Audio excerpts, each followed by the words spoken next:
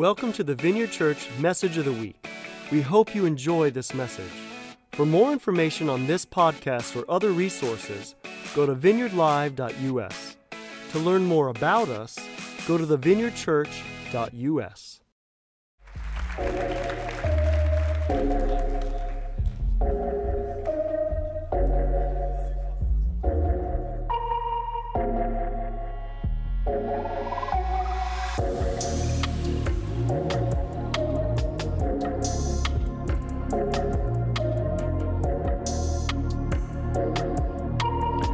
In 1939, two physicists wrote a letter that changed the world. And since I kind of can't help but take every possible opportunity to talk about physics from the stage, I'm going to tell you the story. Now, at the beginning of the 1900s, there was a really interesting period of time in physics where there was a lot of development that happened very quickly. Began with Albert Einstein developing the theory of relativity, which instantly made him a global celebrity, and continued from there into the weird and mysterious world of quantum mechanics. Took a couple of decades for the physics community to kind of begin to figure that out, and by the late 1930s, a lot was well understood, and physicists were beginning to study a new type of reaction, what we call a nuclear reaction. Now, Albert Einstein had been watching all of this along with fellow physicist Szilard, and they decided together that it was important to make sure that the United States government was tracking with the situation and the growing tensions in Europe. And so in 1939, the two of them wrote a letter to President FDR. I believe we've got a picture there. This was written on what's called a typewriter. Those of you below 30, this was like a mechanical computer thing. I know it's sort of hard to imagine. But this letter to President FDR basically says three things. It says, hey, number one, the science is progressing. We've unlocked what we believe to be a new energy source, and it looks quite possible that this could result in really big, powerful bombs, what we now call atomic bombs. Number two, you can't afford to ignore this.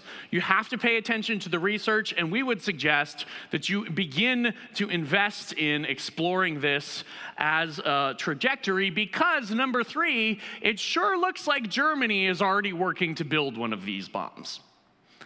They send this letter off to FDR. FDR reads it, decides it is important to invest some more time and energy and money into this, which eventually turns into the Manhattan Project, which does develop the first atomic bombs, and I don't need to tell you how much that has changed the course of world history since. In this short two-page letter, these two physicists put their finger on a problem and said, this is something that needs to be dealt with, and prescribed the solution.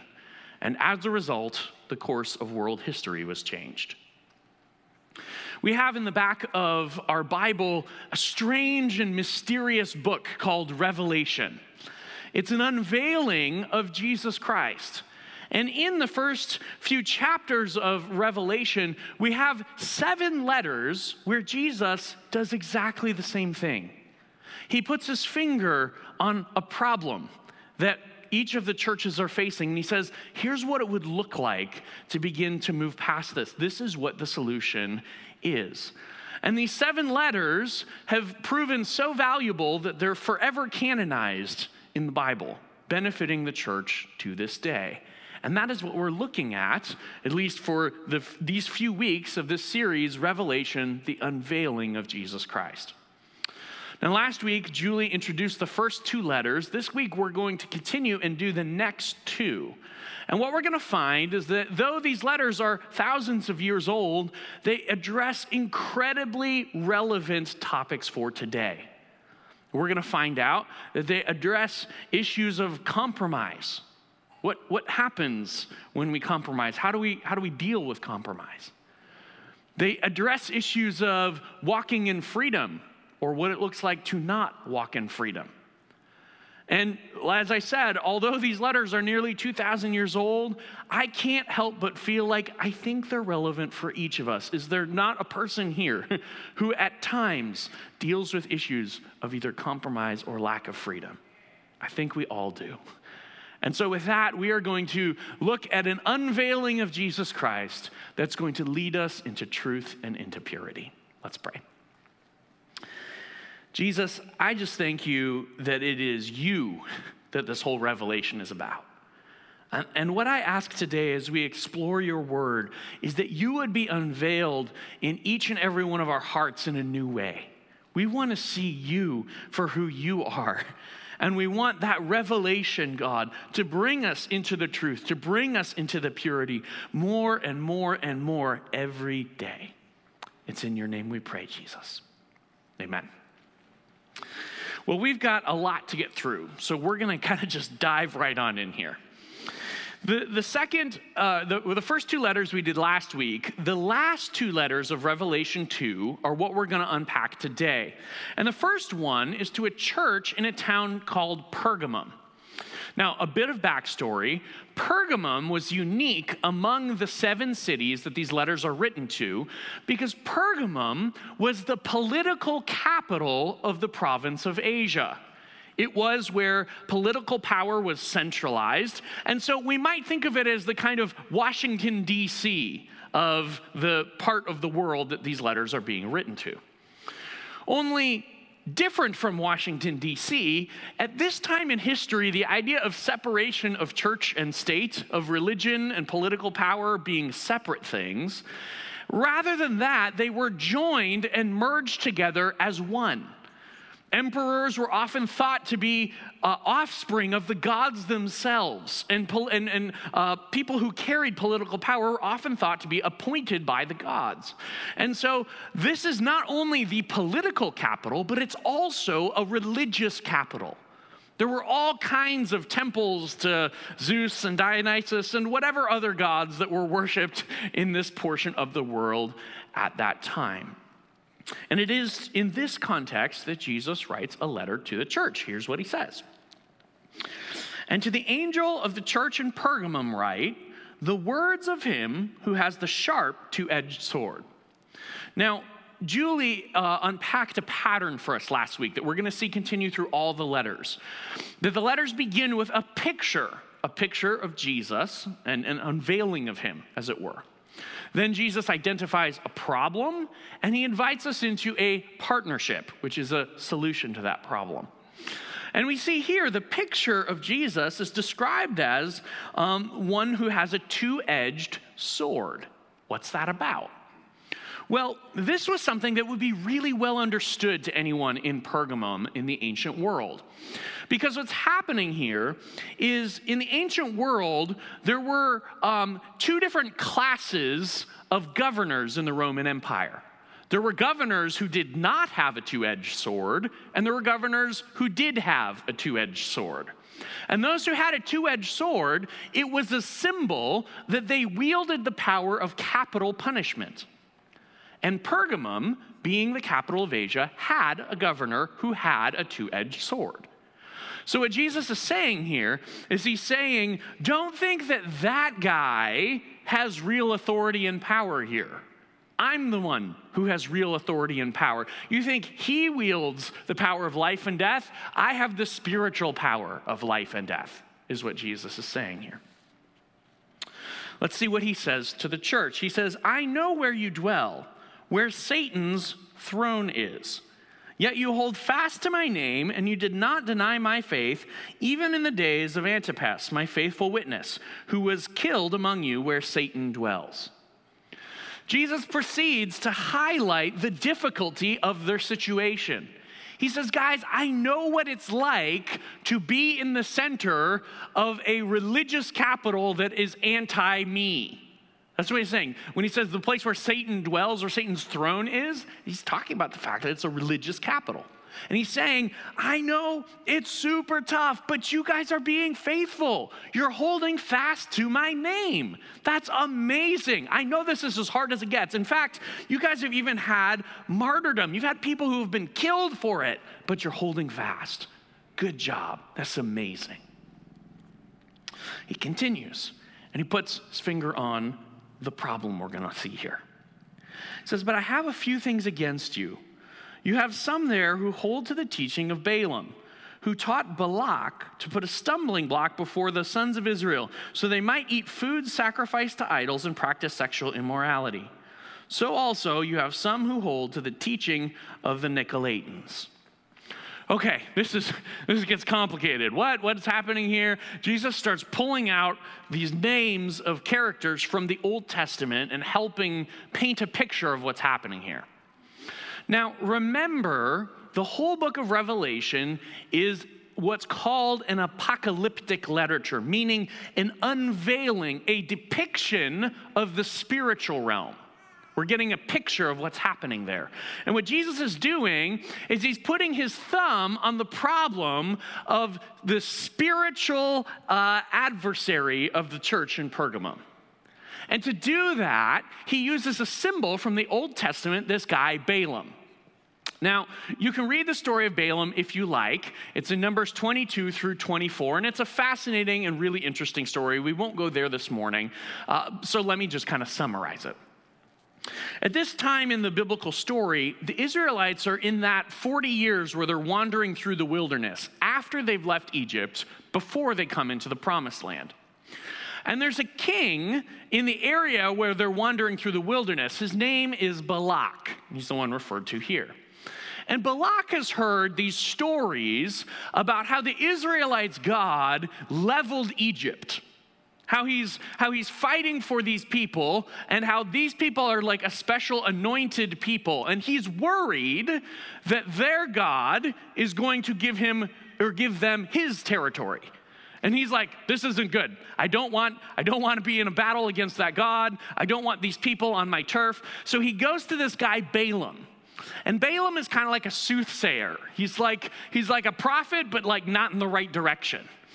And he goes to this guy Balaam and he says, hey, if I give you all this money, will you curse the Israelites for me so they don't have God's favor and they don't have God's protection?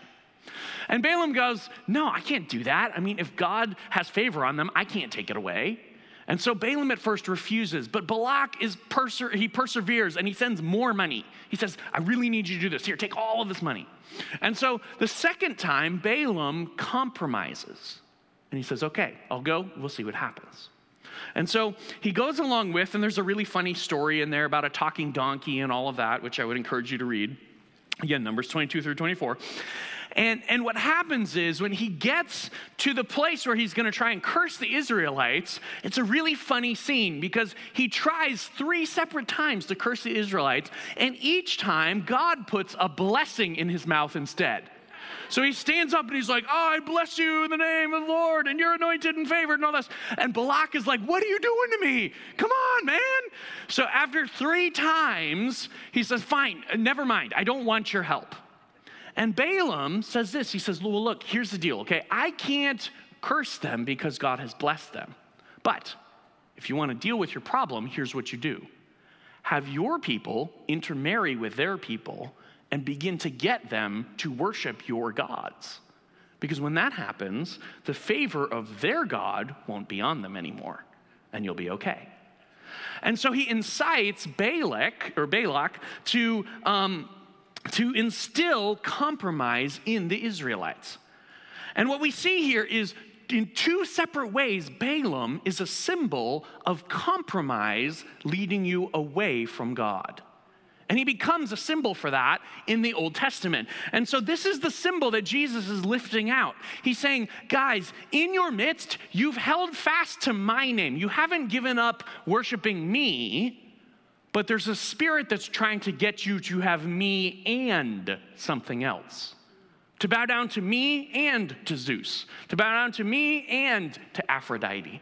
It's a spirit of compromise, and that compromise is leading them into rituals, food sacrificed to idols, practicing sexual immorality. These were rituals that were often tied up with the religions of the ancient world. And so what does Jesus say to these people? Actually, hold on, before we even go to that, let's just pause here. This is sort of a moment. You and I probably don't bow down to Zeus or Aphrodite. But I think it's worth just taking a moment and asking ourselves this question. Is it possible that there's degrees of compromise and value that we get from things in our world? Doesn't usually look like a temple anymore. But it's easy to worship the gods of money or sex, entertainment, power, pleasure.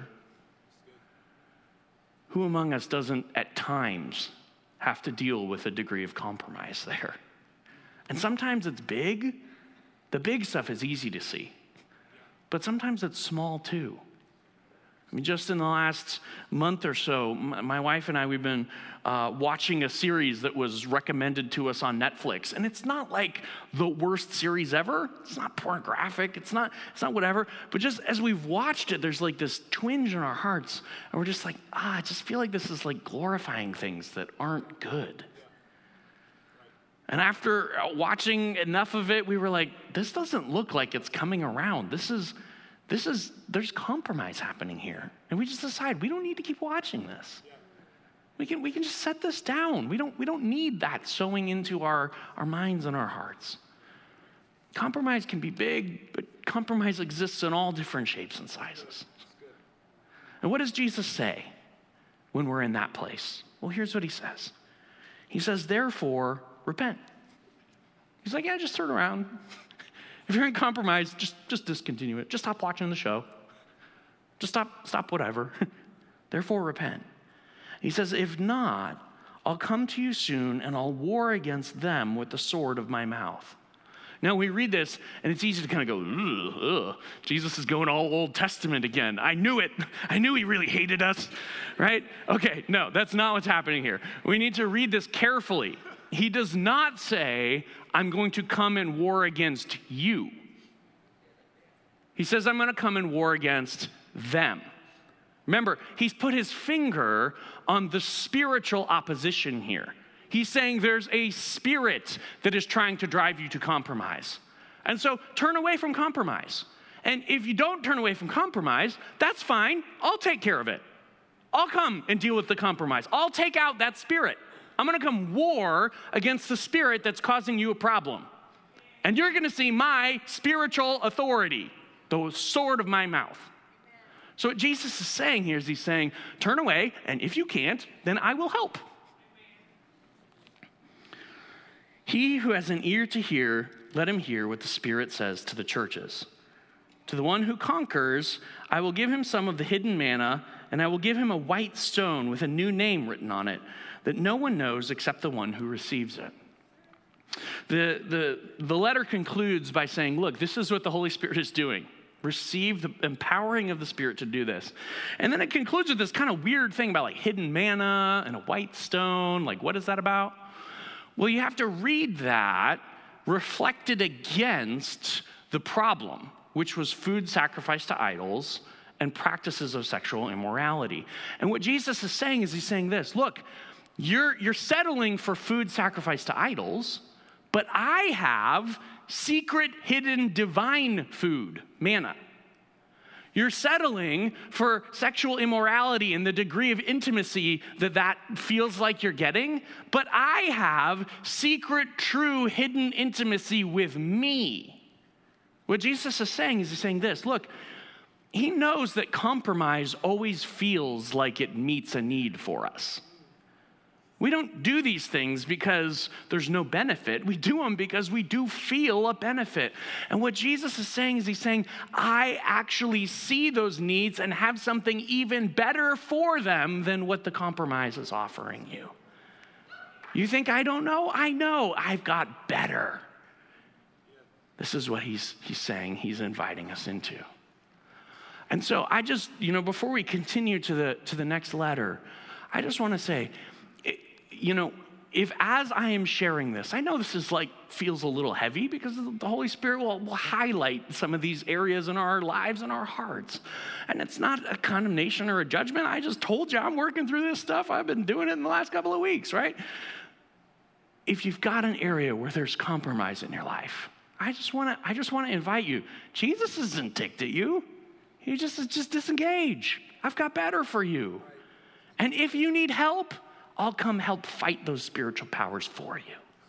It's a message that Jesus has for us. Let's keep going here. The next letter is to a church in a town called Thyatira. And Thyatira is kind of interesting because compared with the three we've just looked at, it is a very small backwoods type town. In fact, it's the kind of town that nobody would even know about, except it happened to be really famous for a particular trade, the making of a dye, a purple dye that was used for like imperial robes and stuff. And so what we have to think with Thyatira is like small blue-collar town known for a particular trade, okay? We might think, I don't know why this comes to mind in the moment. I hope this isn't offensive to anyone. But for some reason, Decatur comes to mind. If you're from Decatur, I love you, okay? But there's a central industry in Decatur that everybody knows about, right? Okay? So you can just take that or reject it. And if you hate me, then tell me and not Mike and Julie. That's on me. Okay. All right. So here's what Jesus writes on to this group of people. It says this, to the angel of the church in Thyatira write, the words of the Son of God, who has eyes like a flame of fire and whose feet are like burnished bronze. Now, once again, we start with a picture here. And the picture we have is this is Jesus, the divine. Interesting little tidbit here. This is the only place in the entire Bible where out of Jesus' own words, he says, I am the Son of God. Other places, people say it for him. He usually calls himself Son of Man throughout the Gospels. But here, we don't see that. Here, he's on full display as Jesus as God. We see his eyes like a flame of fire, not human eyes, divine eyes. His feet like burnished bronze, glowing. This is Jesus as God. And just as a little literary aside for the fellow grammar nerds out there like me, what's happening here in this moment is Revelation often employs a literary structure that was common in the ancient world called a chiastic structure. And the way a chiastic structure would work is there would be sort of a progressing through a list that would lead up to a peak and then back down. It's sort of a pyramid shaped. And in that pyramid, it's leading up to the core revelation. And what happens in many of the sevens, including these 7 letters in Revelation, is that chiastic structure is employed. So we've had letter 1, 2, 3, 4 is the peak. And then we're going to have 5, 6, 7 going back down. And so the idea here is this. The unveiling of Jesus Christ that we see through these letters hits its peak with Jesus as the Son of God, Jesus the divine. That's just for you if you're a grammar nerd. If you're not, then we'll just keep moving, okay? I'm a grammar nerd, so nerds unite. Okay, here's what Jesus continues with. He says this, I know your works, your love and faith and service and patient endurance, and that your latter works exceed the first. So Jesus starts by saying like, man, you guys are doing awesome. Did you look at that list? Love, faith, service, endurance, and you're getting better and better. Like Jesus is really proud of these guys. They're doing fantastic. There's a lot of really good things happening here. He continues. And he's going to put his finger again on the spiritual problem here. But I have this against you. You tolerate that woman Jezebel, who calls herself a prophetess and is teaching and seducing my servants to practice sexual immorality and to eat food sacrificed to idols. Now, Jesus again identifies the spiritual problem here with a symbol from the Old Testament. Jezebel was the queen to King Ahab in the Old Testament. And together, Jezebel and Ahab were the kind of lowest point where Israel had most departed from God. And Ahab was really bad, but Jezebel was even worse. Jezebel's like actively steering everything as opposed to God. She is rounding up God's prophets and slaughtering them. She is murdering. She is doing all kinds of things. And in the whole process, she's practicing control and manipulation and seduction. And so if Balaam is the symbol of compromise from the Old Testament, Jezebel is the symbol of seduction and bondage. And we see that that spirit is causing sexual immorality and, again, eating food sacrificed to idols, a turning away from God. And so we see kind of a similar type of problem that's happening here, only the issue is more pronounced. Compromise is ostensibly something that we can probably walk away from. But if you're not free, if you're bound, you don't have the power to free yourself. And before we continue, again, I want us to just take an honest look at our own lives. Are there places in our own life where we're stuck in something that's not of God and we can't seem to be able to set ourselves free from it? You know, it specifically highlights sexual immorality. I think it's just worth just asking that. Maybe it's an addiction to pornography. Maybe it's experiencing your sexuality outside of the covenant of marriage. Whatever that looks like, I think it's worth just asking ourselves that. But we can go beyond, because not all bondage is sexual. Maybe we're addicted to food. Maybe we drink a little too much. Maybe we're addicted to entertainment. Sometimes they're big, again, sometimes they're small. I remember a few years ago realizing that I was actually addicted to my phone. I didn't really know when it happened, but I noticed that when I was in the middle of a conversation and my phone would like buzz or ding or something, like I could not keep my mind in the conversation. And I had to work with God to reshape the way that I used and interacted with my phone, to move it away from an addiction and back into a tool. Whatever it looks like, I think it's worth asking ourselves if we have those areas, big or small, obvious or not. What does Jesus say? He says, I gave her time to repent, but she refuses to repent of her sexual immorality.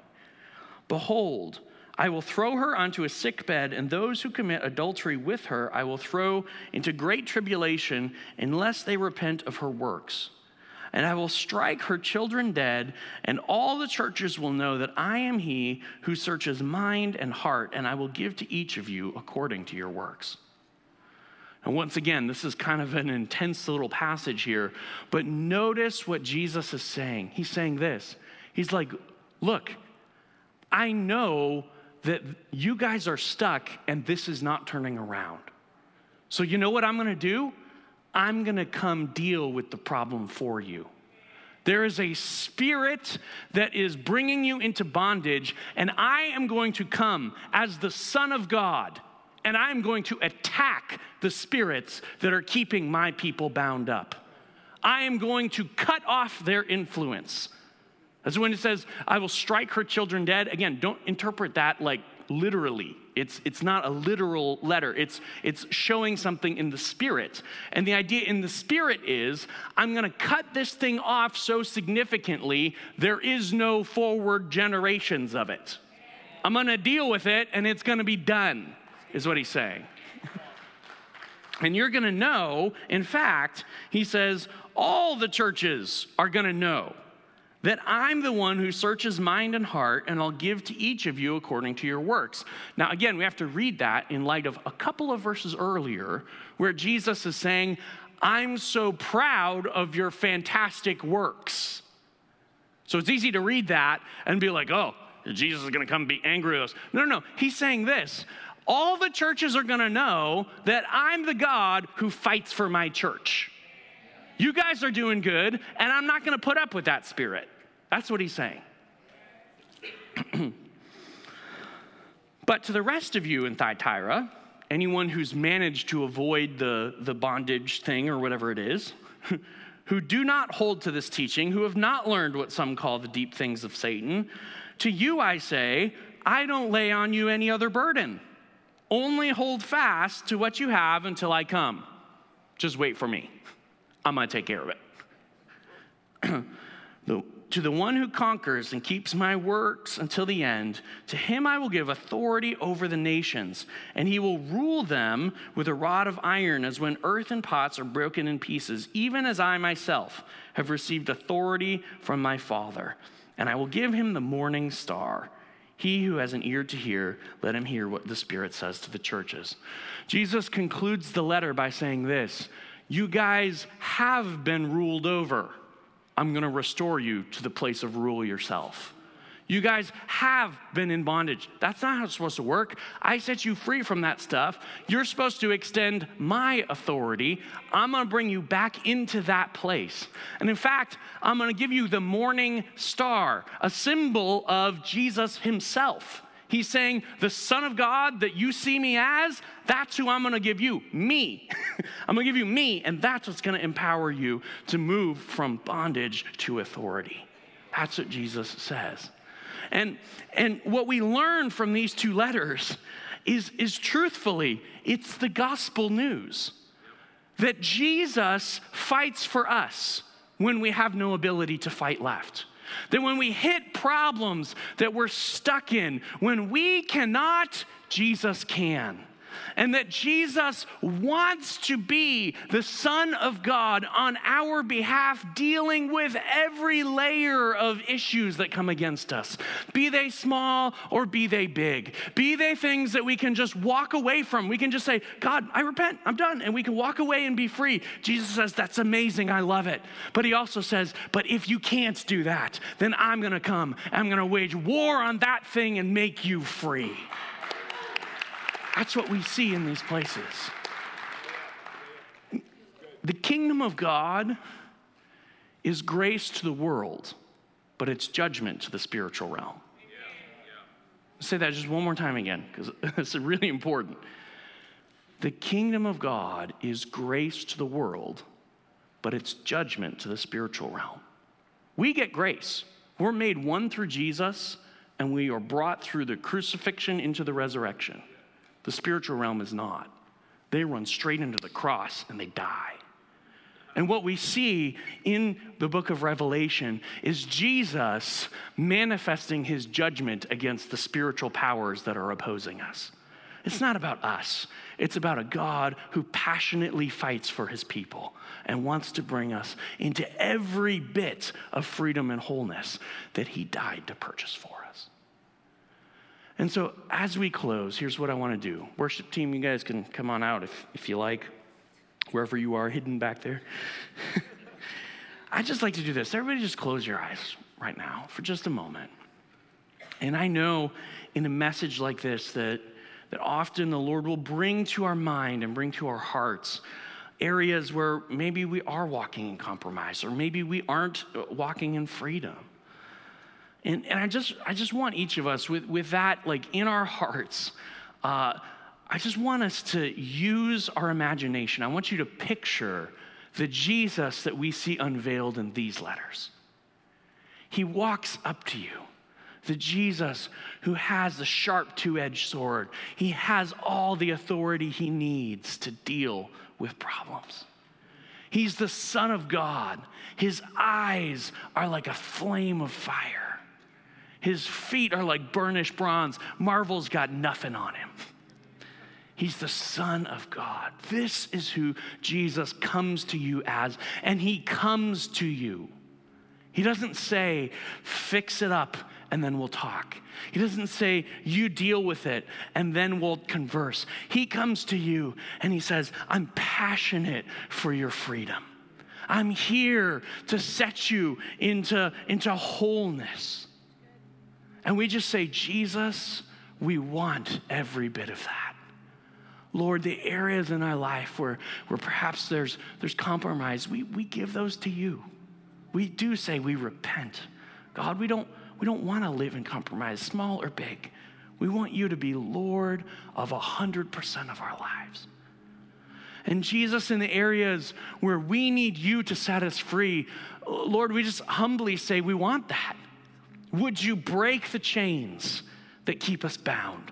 Would you cut away the spiritual powers that oppose us that we don't have the strength to break out of? We welcome you to be the Son of God in our lives. and to set us free. Jesus, give us yourself. Give us the bright morning star. We want to be your people walking in your freedom and your authority. It's in your name that we pray. Amen. Thanks for listening to the message today. To experience more powerful messages, go to vineyardlive.us or join our Vineyard Live Plus community to view conferences, trainings, and special teachings.